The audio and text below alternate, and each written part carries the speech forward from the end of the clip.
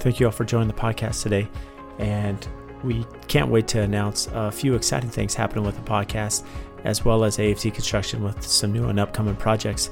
But definitely stay tuned. We got some amazing guests that we've already been working with and recording with that are going to bring some amazing content to all of you. And today, before we kick off this new series that'll be starting in June, we wanted to bring on JJ Levinsky. And JJ's been on 3 times now, has a lot of experience in consulting and business and startups and construction and leadership and just so many elements that bring so much value. And he actually wanted to flip the script and interview myself, as far as AFT and our story and background, mentors that I've had, and just kind of the culture and mindset that we have, not only for the podcast, but here at our company. So that it was fun to flip the script and be interviewed by JJ as he came on. And JJ is the president of Blue Wave Construction, which is a commercial builder based out of Chandler and Gilbert, Arizona, and has done some amazing projects all throughout the state of Arizona, out of Minnesota, and all throughout the country. So stay tuned here coming up in these next few weeks for some of these amazing guests that will be joining us. Welcome to the AFT Construction Podcast. I'm your host, Brad Levitt, and super fortunate again to bring Mr. JJ Levinsky. This is our 4th visit from JJ, so welcome, JJ. Thank you, Brad. Awesome to be here. Yeah, so we brought JJ on, and this is our 4th time, as you know. For those who've been listening to all of our episodes, he's given some great insight about just company protocol, how to build a successful company, marketing. He's spoken about how to deal with difficult customers and processes. JJ's a process guy. That's his mindset. He's built companies. He's consulted, has a lot of knowledge in that realm. And so I know he's given great value because of the feedback we receive from all of our listeners. So JJ, again, thank you for making time. Thank you for being here. Well, for those of you listening, this was me pressuring Brad to allow me to do a reverse engineered questionnaire for him. And so where did it come from? Well, Brad's been a great advocate for me and our cause and our entity.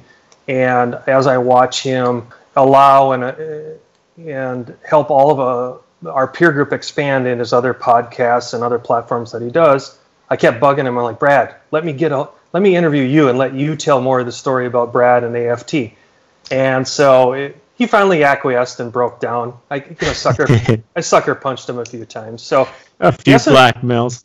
So the essence of this podcast or this chat, if you will, is to kind of pay it forward to Brad and AFT because they've done so much for us. And when I say us, I mean the extended family of AFT and Brad Levitt. So having said that, I kind of choose on Brad as far as the questions, and hopefully it's just, to me, this is a feel good, this kind of coming out of the COVID response. It feels good that we can have this discussion and try to help Brad and AFT paint a better picture to the listeners about what they represent. And we may even touch on some things that, what are we scared about? What are we excited about? Who knows? This is kind of one of those brotherly in the locker room conversations that we're allowing the rest of the people to just chime in. And how's that? I'm good. Yeah, shoot. Okay, so some of these are scripted questions, so we'll just go through them and see if it goes into any tangential conversations. Go from that. So, Brad, number 1 is who is the one mentor that has influenced you the most so far, and then why? That's a great question. It's funny because I've had a lot of people reach out on social media just asking, experience and where do they go and mentors. And I'll talk about 2 different things, I guess, that has really helped accelerate my career.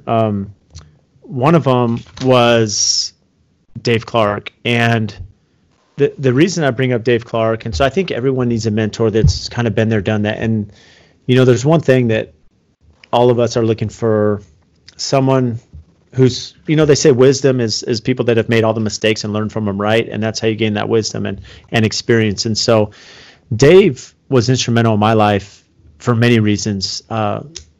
Just at a time when I needed him most in my career, as I was kind of between things, dealing with some personal challenges. For anyone listening, they may know I went through a divorce back in 2011. I was in the process of going back to get my MBA, and I had 3 daughters at the time. And so it was this flux after the recession and just a really tough time. And it was interesting because that's really when Dave made a huge impact. And Dave, just a quick background on him. So this is a CEO. He started companies, entrepreneur.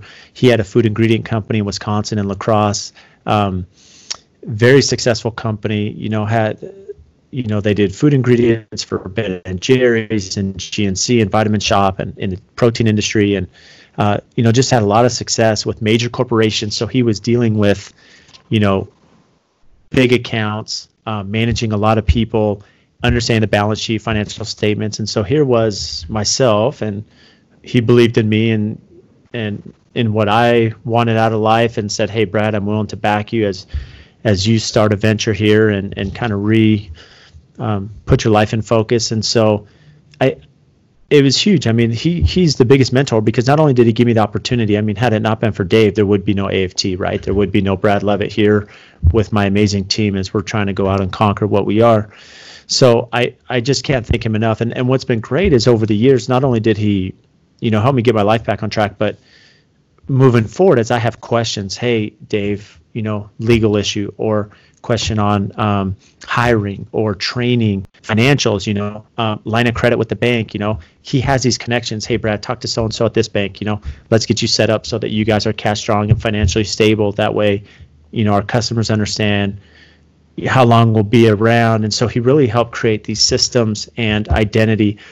And the best part, I think any mentor will allow you and empower you and let you run. And what he did is he saw that, my drive and talent, if you will, gave me the resources, and then didn't get in the way. Like, he just let me build it and figure out marketing and social media. And so it's just been a huge part of where I am today because of Dave.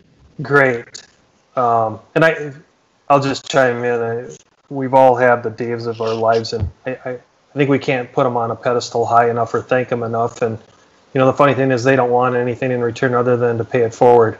So having said that, is how did you take those cues from Dave and apply that to your own team? And then how did that parlay into building your current team?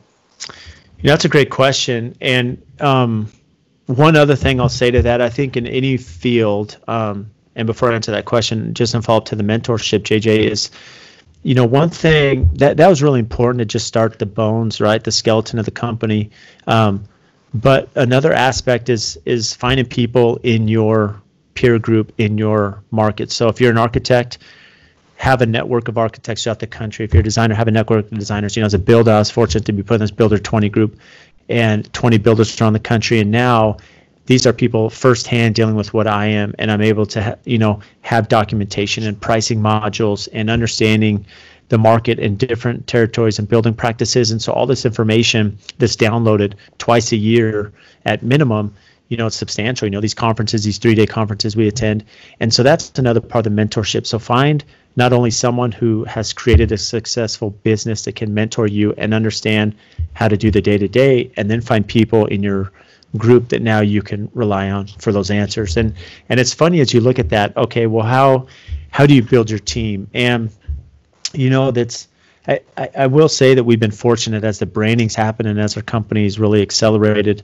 I've been able to cherry pick. And so you think about, a motto I always live by is chase experience, not money. I talk about that all the time, chase experience. And so out of college, I was fortunate, to work on some production projects and meet some great talent out there. And then after that, I was fortunate to work at the Mauna Lucia. Well, here I am, and there's 100 of us working on this $350 million hotel resort, right? And so out of those, you can cherry pick, if you will. There were people I worked with that were extremely talented, like good communicators, very professional,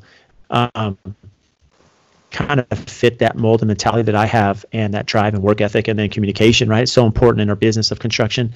And so over the years, it was interesting. Like, I already knew who I'd hire. So when I first started AFT, Adam and Sue were two of the first I brought on, and then that's grown. And so you start, that culture is so important in any business, understanding, okay, I can't do everything myself. Any good CEO is going to hire people that are better than they are at these individual jobs, and then let them go and empower them, just like Dave empowered me.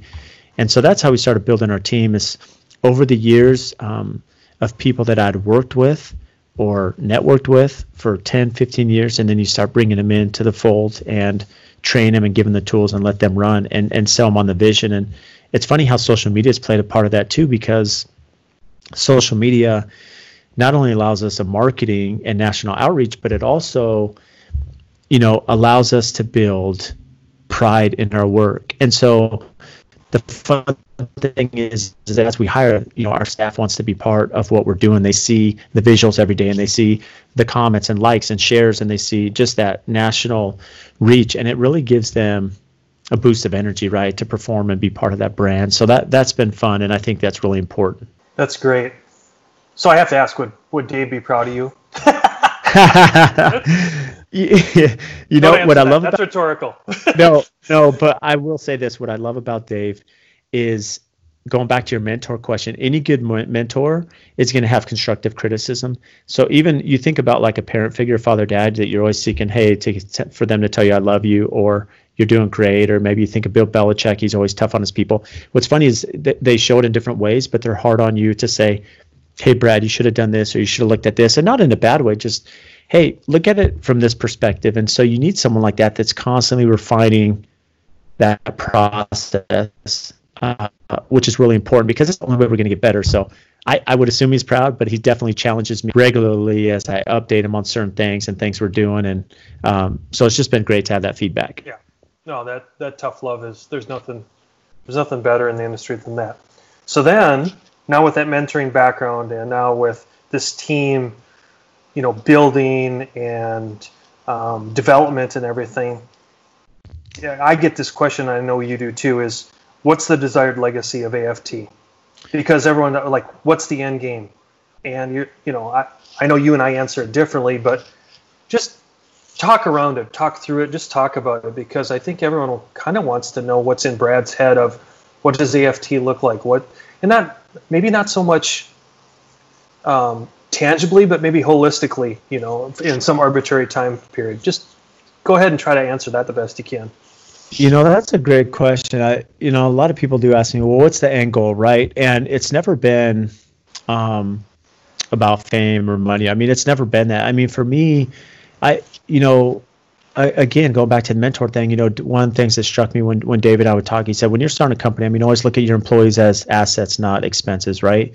And you think about this, okay, well, these are real people. And I remember my mindset when I was working for a company, and where this is going, to answer your question, is when you look at your employees that way, and we're a family. So one thing I love about AFT is that all of our team, like, we're friends at work, we're friends outside of work. So we communicate well, we get along, we go do extracurricular activities throughout the week. On the weekends, we do lunch every day as a team.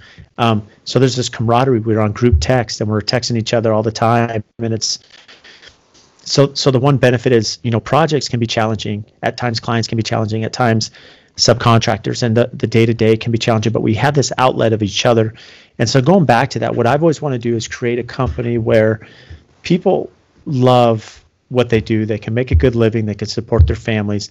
And my end goal is to build a brand where I have no interest becoming the biggest player in town. It's just not. I just want to have our core group of people that will have a permanent and great lifestyle to support their families and children and grandchildren that over the years that we can hand off. And that's why it's not named Brad Levitt Construction. It's named AFT, a Finer Touch Construction, because this is something that the team can take over. That's not just the Brad job or Brad project. And so really important to me. And I would honestly challenge it. I think if anyone were to interview our staff, they would see that it is a place where they like working and they like the team and they have fun with each other. And, that's important. I mean, most of our life is spent at work. Why not make it enjoyable? Why not love what you do? And so the legacy I see for AFT is just a company that's going to come in. It's going to be better, from communication with designers, with architects, customers, and just this holistic approach that construction could be different. It could be enjoyable. We don't have to be so rough around the edges and unfriendly. Like, let's smile more and let's take this more positive approach that, again, just kind of bleeds through all the different elements of the building process. Great answer. By the way, for all the listeners, Brad is a third-string quarterback on their championship flag football team. We do have, and we'll let his wife and kids post all the social media pictures of his crazy colored cleats. Okay, we'll just leave it at that. All right. So now another tough question because I get the same thing is that, well, geez, Brad, that's all well and good. And that's a rosy colored sky you're painting, but you have to grow. How do you grow and still stay in that state of mind, in that state of nirvana as a company? It's a tough question, but give it a crack as far as how does growth look like in that kind of mindset? Well, we felt the pains of that. We've grown a lot. In fact, we just hired a new intern yesterday from ASU. We hired another gal to be a project coordinator in 2 weeks. And what I found is, although we're in this nirvana or this painted picture here, is there's still reality. And what happens is, I think, to pull this together, what's really important for any company that I found is one thing that's unique. We're not all this way. I mean, for me, I feel like I can show up to work and I know what needs to be done and I get it done. And I can put all this together. I can multitask and that's fine. But most people operate differently. A lot of people need systems and protocol and list, if you will, right, of responsibilities. And so what I found is over the years, as we've refined that, as we've spent time as a company creating systems, hey, here's a schedule and it's itemized from the day we are awarded a project and we pull a dust control permit until we do final inspection and we clean the house. And we have an itemized list of 8 pages on Word of everything that should be done. And then what we do is our staff, like for example, last week we have a home at frame stage. And so we bring out the entire team, our assistant laborer all the way to our senior project manager, and we have all our field staff, and they're out there doing a strap and shear inspection, and they're identifying nailing patterns and shear walls and anchor bolts, right, and red heads and everything that goes into this inspection. Because the only way this will work for us as a company that the top and the bottom are the same is that everyone's trained and understands, right? And as we're hiring, that we're looking through a culture, a communication, a smile, a presence there, a positivity that fits that brand. And so that is, I think, the crux of it, is understanding how to train and implement these systems to allow everyone to fall within, the mindset of the company.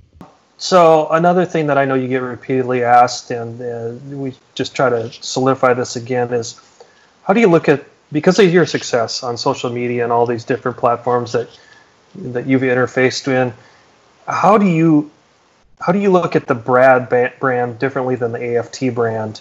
I know you get that asked all the time, and I know that you could probably go off into a 4-hour explanation of that in itself as far as marketing and social media platforms, things of that nature. But how can you just kind of wrap that in the framework within this chat that we're having as far as the Brad versus AFT brand?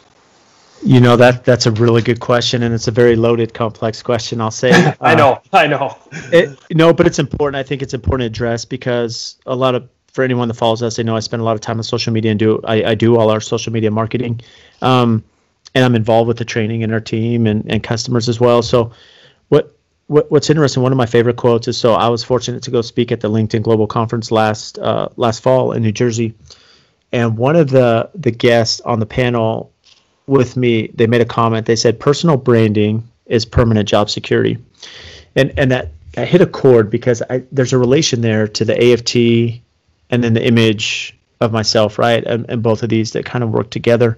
And what that means is that the more that we can promote our brand in a subtle way, nationally and locally, and build these relationships, although I may be the face out there in front and leading the charge, it is permanent job security. And the reason being is that there's a handoff there. So yes, there's a part of this that's allowing us now to be a spokesperson for brands and companies and ambassador. Well, now that catapults into AFT because now, down the line, we have customers that now can work with companies such as Pella or Kohler or Sub-Zero Wolf. And so they're the recipient of that. There's the benefits. So although there's some personal branding, but there's also some company branding that now hands off there. And so they are different, right? When, as I'm out there on my own, there is, but I don't want it to be about me. I want it to be about the team, and we have an amazing team. Anyone that has met our team loves them, and that's the true handoff there. And so, it is different, but at the same token, I mean, leading that charge does allow that job security, does allow these projects. And I'm so excited, and we'll get into this, but we just have some projects on the horizon that they're amazing. They're going to blow people's mind when they just see the complexity and the detail and the challenge. And then even from a building science side, the passive and net zero home, I mean, all ends of the spectrum, we have these amazing projects just on the pipeline that we really haven't spent a lot of time showcasing until they get going. And so it's exciting to see the team to see, but the only reason these came to play is because of the branding that we've done. So they do go hand in hand. They're separate, but it's important to not lose sight of the end goal, that this isn't about just my individual success. It's about the podcast. There's a reason for that, right? I want to bring on guests that, such as yourself, JJ, that bring a lot of knowledge to the industry. Well, the only way we can fix this and help better our brand is to raise that tide. A tide raises all ships, right? So how can we bring more knowledge to the industry and more information to better people's businesses? And that's the whole intent. Well stated. I think a lot of people can relate to that, and as they look into their mentors and their peer group and look for inspiration, I think we always gravitate towards the person first, and then the, what do you want to call it, the expanded brand and ecosystem around that. So I think you framed that very well. Okay, now let's get let's go softer and more fun. So what makes Brad the most happiest when going to work each day? Now that you have global success. Yeah.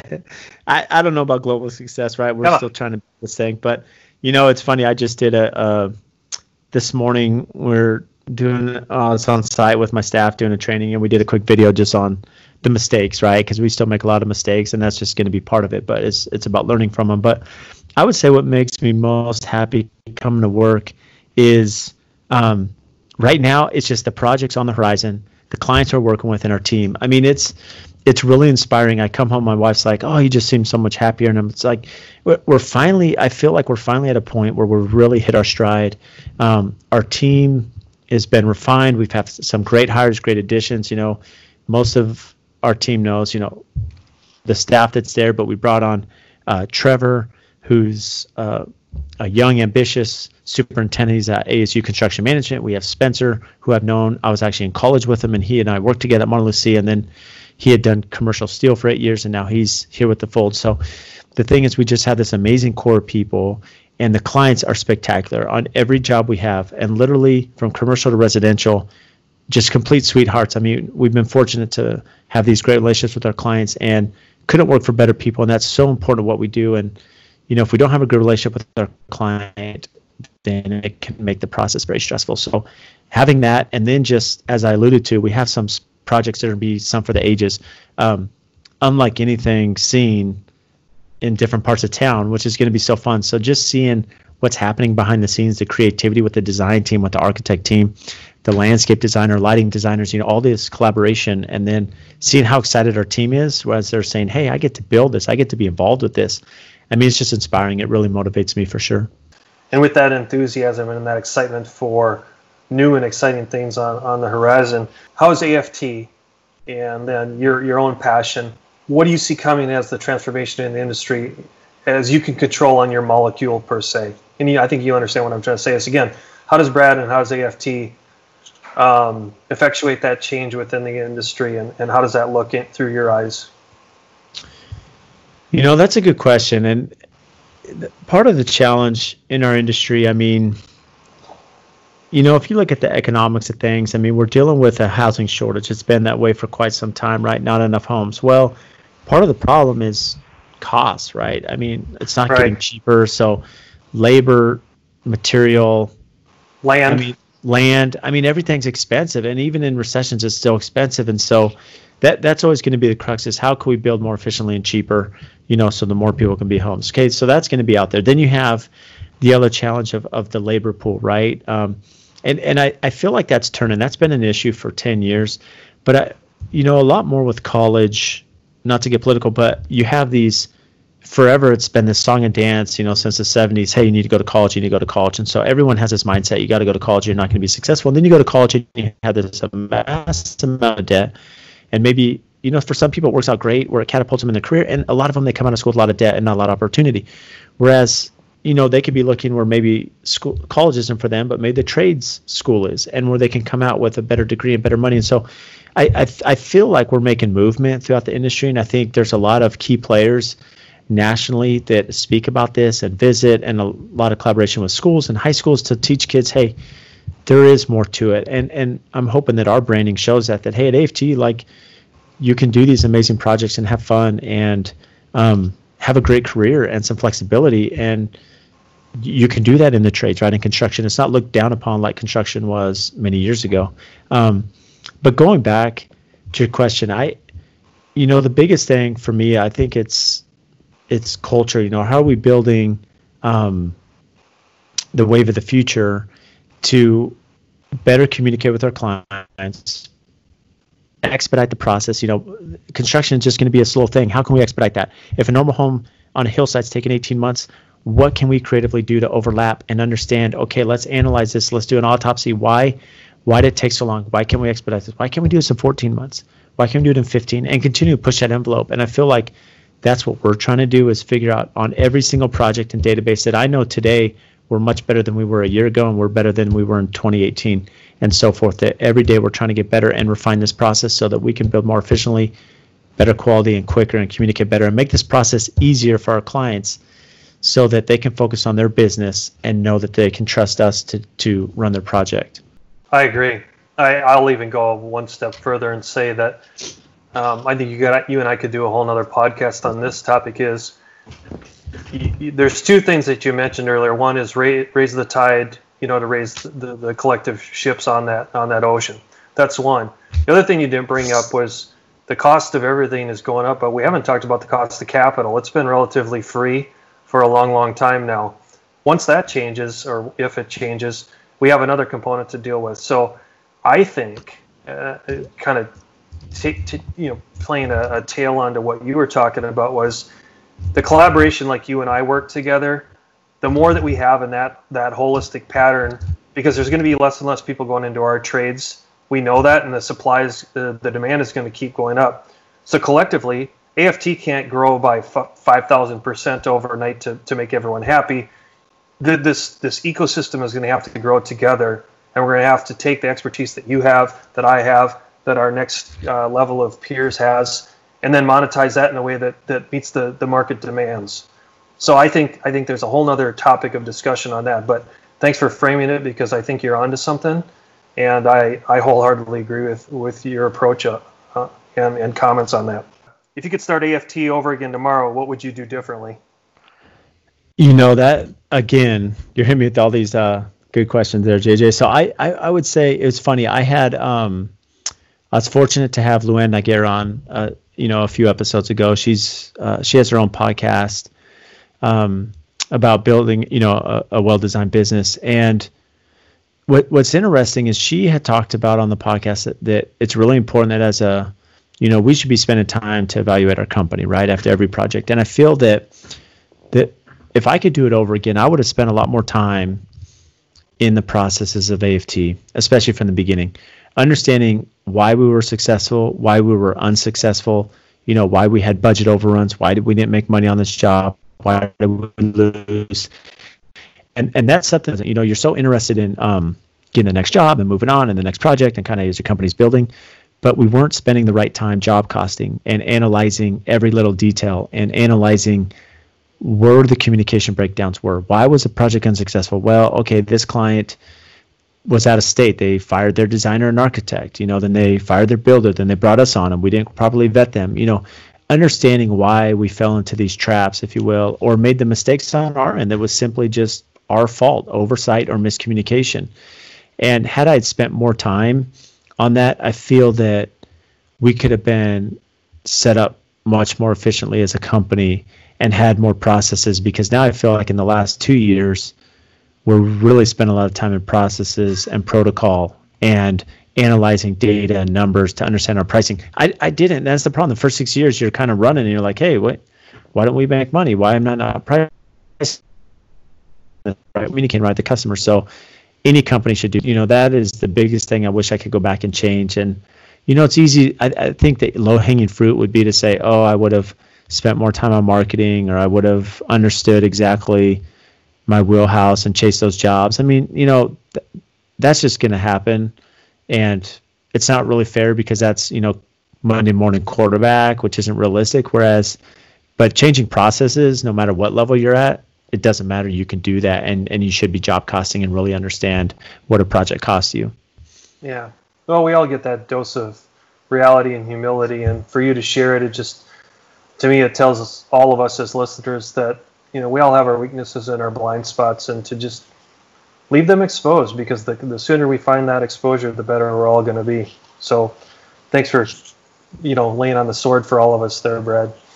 I know you get this too because of your success, and I mean that sincerely, is, AFT gets probably asked to go into other sectors and markets, and how do you manage that, both personally and professionally, should we go here, should we not go here, are we going to go there? How do you and your team address that? That's a good question. I think there's a few elements to this, not just in our own market as far as job complexity or challenges or scope, but, going back to the out of state, the one thing about construction is, if I was an architect or designer, it's a little bit more feasible for me to be based in Arizona and do a design in Los Angeles or Nashville or Atlanta, right? I mean, there are some building codes and there are some site conditions and other things that are important, and local engineers that you'd have to resource. But from an overall scale, my challenge to try to build AFT Los Angeles or AFT Dallas, I'm only as good as my partners, right? So I'm only as good as my team. I'm only as good as my subcontractor base and my trade partner base and my supplier base. And so it's really difficult to grow or franchise or go down that realm in other markets, and that's why I've been reluctant to do so. We've been asked many times to go build in other parts of the country, and it's something we have not done because right now it's not a priority. As I mentioned, the goal of AFT, we have our core employees, we have our core families that are with us, and we want to build their livelihoods and keep that success here. Now, going back to your comment about just overall, we continue to evolve as a company. I mean, something we're looking at, okay, well, what can separate AFT in the future? Is it passive homes? Is it net zero homes? Is it more efficient homes? Is it, quicker building practices, better pricing? How can we tighten that up? And so that's something we'll continually look at. And as opportunities come, there's a big part of understanding what the project is, what the scope of work is, what the expectation is, but also that client relationship. If I know the clients will be a dream to work with, I think it's a no-brainer that interview should go both ways. And so we're always looking at, we already know what we're good at. We've learned the hard way over the last 8 years. We know what we're good at, we know what we're not good at. And so we have to stay within, that wheelhouse, if you will. We have to stay within that to make sure that we can be successful. Again, thanks for offering that insight, because I think most of the listeners will find that if you're at all successful, you're always asked to go outside your lane, and sometimes it's the natural maturation within an organization, and sometimes it's not. And there's no easy decisions there. It's tough, and you just have to roll up your sleeves and get through it. So again, thanks for offering. Go ahead. And I think that's a good point, JJ, because I mean, you're almost opening the door to this. It's really understanding what motivates you in life. People, they're going to be motivated to go have time off and have a work-life balance. Some people are motivated by money. Some people are motivated by success, whatever that means to them. And so I think it's really important to understand what is your goal, what's your lifestyle. I mean, if you have a family, then you may not want to open up in another region of the country because you'll be traveling a lot. So there's a cost there, right? There's cost involved. You may have success financially, but it's at a cost of time. And so it's really important to understand, well, what's your goal in life? And then build your company to do that. Some people do want to be the biggest company and most successful, and there's nothing wrong with that. I mean, we need companies like that in our market and in our society. And then we also need the people that are like, hey, I have, my lane here that I'm working in and creating sustainability, and I'm okay with that. And so it's really understanding what your goals are and then aligning your company and vision to make sure you're staying within that. Well stated. Okay, back to a fun one. If Brad wasn't in AFT and doing what he's doing, what secret passion and and career would you have chosen otherwise? Or let me rephrase that. What career path would have chosen you? Yeah. It's funny you say that. So going back to the football thing, I'm a has-been that never was, right? I ran cross country and track in high school. I was undersized in high school, and I thought you were a shot putter. Definitely never been confused for a shot putter or a football player. Don't have that neck size, I guess. But no, in reality, but I've always been a big sports fan, and I think if it wasn't for construction or AFT or this path, in those kid dreams, I think I would have always loved to be a professional athlete. That was not on my cards for a lot of reasons, even though I'm very competitive and I love that aspect of sports. But I think it would have been a lot of fun. One thing that really intrigues me that I have a passion for outside of work, kind of my outlet, I love sports talk radio. I'm kind of an addict to sports talk radio.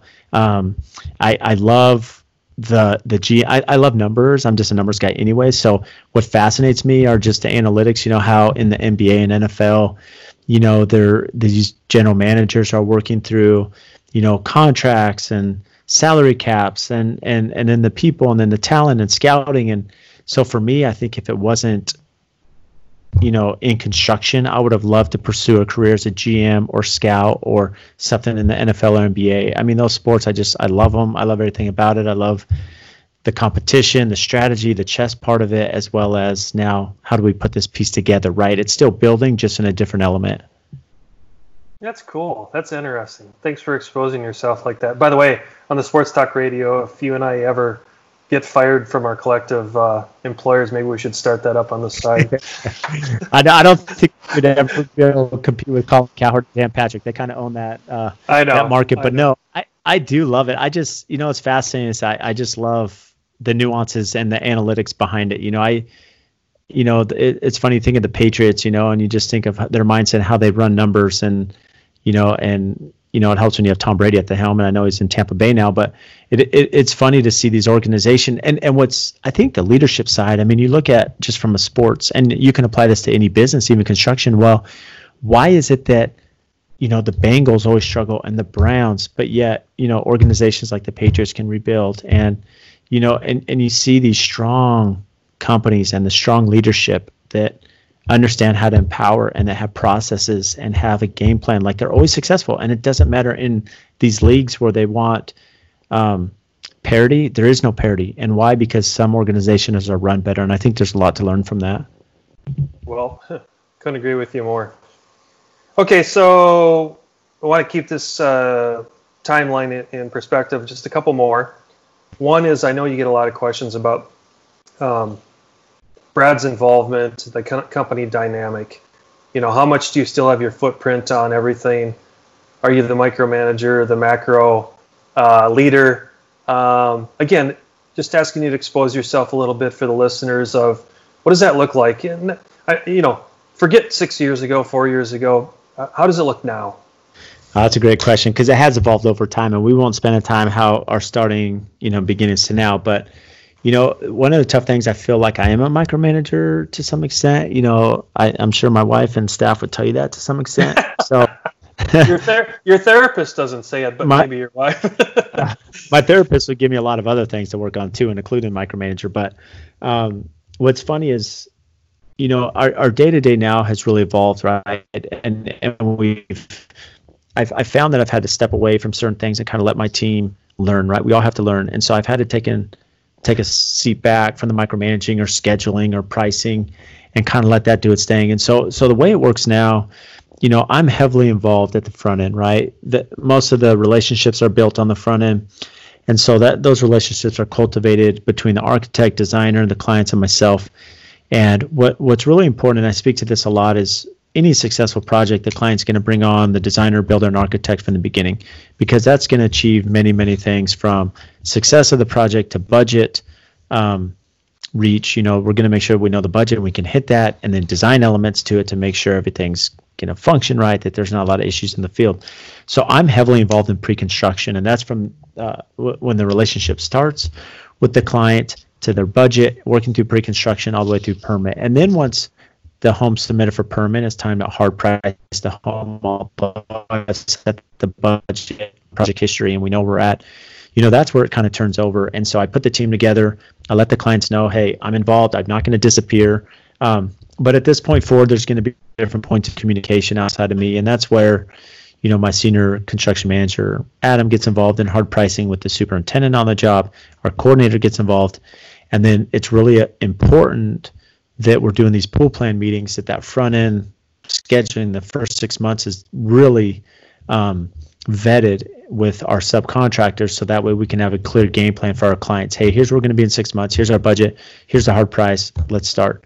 And then from there, they're doing their daily logs and they're doing their communication and project manager updates to the client, and then also with all of the social media stuff. That's a way for me to visit the sites and make sure we're on target and communicate with the customers.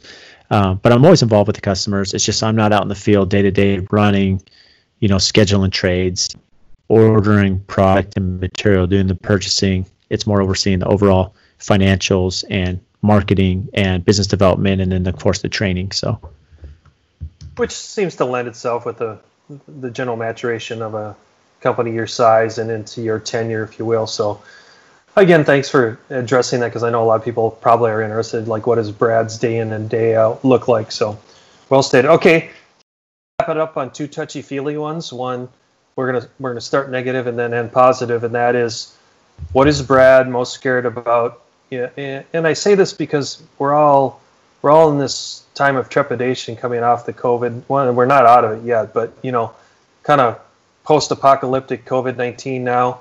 What's Brad scared about and going forward, and then what are you most excited about? I would say scared about, I think COVID's just in line. I mean, it's funny, before COVID, this has been, and we talked about this earlier in the podcast, one of the biggest challenges, okay, how can we build more efficiently, more cost effective, and still do a home with integrity, right? And so with costs of insurance and workers' comp and liability, and these things are just driving. And then the supplier and manufacturing, right, that we're all dealing with, that's a major challenge that we're going to deal with. But the COVID has really complicated things, because now, how does that change our supply lines? How does it change manufacturing? Are we limited now on how many trades we can have in site? Are we limited on how quick we can get material and working hours of stores? How does this change? PPE equipment, that's going to add cost. And so I'm not a worry. I just don't have that mentality. I'm a positive person, and I think you have to be as an entrepreneur. But I think it's a real thing to start monitoring, because if we do have to have spacing on sites, if we do have to have masks or protective gear, that's going to drive the cost. It's going to slow down production, which drives cost overall, which drives carrying costs, which drives timelines and management. So I think it's really important that we all monitor this, and as supplies, if we can't get product or supplies from different parts of the world or country because their limitations or health, this is a realistic thing that has really complicated the construction business, because we're not at a manufacturing plant. We don't build off an assembly line. Our projects are very complex. They're very specific. And so we have to be able to foresee and order and purchase and make sure we're, handling everything that's going to come upon us. Yeah. We hear this all the time, is being risk averse versus managing risk are two very different things. And I think you put it well, that we can manage it. We just need to be open to what is the data telling us, what is the environment telling us, and then react and go forward from there. But you can't just sequester yourself into a bubble and just hope it disappears. So, well stated. Yeah. Okay, now let's end it positively. Okay, on that note, what are you most excited about? Well, I got a few. And don't say the Bengals winning the Super Bowl either. Look, let's be real. You got Joe Burrow. He played awesome, but you got to face the Ravens and Steelers twice a year. So, and even for as bad as the Browns have been, they're pretty loaded. So that's a tough division. But getting back to construction here, so I would say that we got a couple. We have, as I mentioned, we have some great clients, but one project in particular, and I've only shared a few little things, but we have one home in town, and it's not just the overall value and cost of the home or the complexity, but it's going to be a design for the ages. It's almost like a mini resort. It's a 3-acre project. on the 3 acres. We have a 20,000 square foot home. The home has 12 bathrooms, all different, designed with different elements. And in the great room, it's an 80-foot long great room. The ceiling's, 28 feet high. It has, all steel windows and doors all throughout the entire house. The lighting, we have one of the top lighting designers, architects in town, Kevin Flowers, and he's doing this amazing, elaborate lighting package. The key to any home is lighting. The clients have really let us have fun with this, where, it's rare where you get a project where there's just some flexibility with options and stuff. So the house itself just has some cool functions, from, some secret hideaways for the kids, a fireman pull down to the basement. It's going to be an entertainment, there's a gym in there, a full workout facility. But as you go to the property now, there's a 4 swimming pool system. We have a lazy river, a large swimming pool, a big spa, and then a kids pool. Then we have an RV garage. We have a full regulation size tennis court and a spectator pavilion for those that are watching the tennis being played. And then again, a full CrossFit and workout track and course and path around the house. And then we also, of course, have the separate detached building that's the indoor arena, we're going to call it, because it's a full indoor volleyball court. It's a 3-quarter basketball court. It's a trampoline barn. We have full-length trampolines in there. And you walk in at ground level, and it's a mezzanine dropping down 18 feet to finished floor. And it's just this incredible project. And so you think about just all the elements of complexity. One of the things, going back to that great room that I mentioned, it's 80 feet long, 30 feet wide, but it's exposed I-beams. The full 360 around the whole room has these huge I-beams that'll be exposed with that industrial look. And then it's on the I-beams, we have glass. It's all glass. And then you have these SIPS panels, trusses that sit on top of that. So you have glass, a full 360 all the way around. So it's complex as far as, okay, how do we get electrical and lighting up into the peak and fire sprinklers? And we've all found a solution to all that to hide it. So you only see the glass and steel. It's an engineering feat. It's a project feat. And so that's definitely one for the ages that we're super excited about. That's awesome. Wow. Thanks for ending the chat and the conversation on that high note. Hey, what? Too, JJ, because one thing is too, the other thing we're excited about is the introduction or staple from you, which I'll thank you here publicly, is we have a client that's hiring us to do their net zero home, and we can't say who that is or the details yet, but this is going to be a nationally recognized project with a lot of big players throughout the country that are involved in this project. It's a true net zero modern home, passive house in Scotts. Well, it's in Cave Creek, actually, up on the hillside. It's an amazing project. And a big thanks to you, because you were a big part of us getting that. So that's a fun element that we're excited about as well. To all the listeners, don't worry. Brad will be back at the helm and at the microphone from this point forward. I'm not taking away his job, thank goodness. But thanks for letting us take a role reversal and exposing yourself to all of us that I know wanted to know more about you, AFT.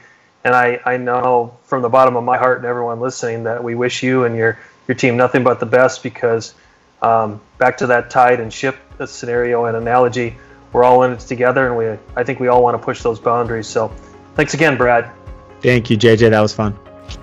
Well, big thanks to JJ for joining us today on the podcast. And hopefully all of you enjoyed that little background on AFT and why we are here today. And more than anything, the purpose of this podcast, which we've been asked many times, is to seek as many ways to bring value to the industry and to our network. And with some of the guests we have upcoming, we're super excited about some of the insight and techniques and strategies that they're sharing in regard to marketing and small business. And also big thanks to Lynn Nagera. We have some exciting things coming up with her.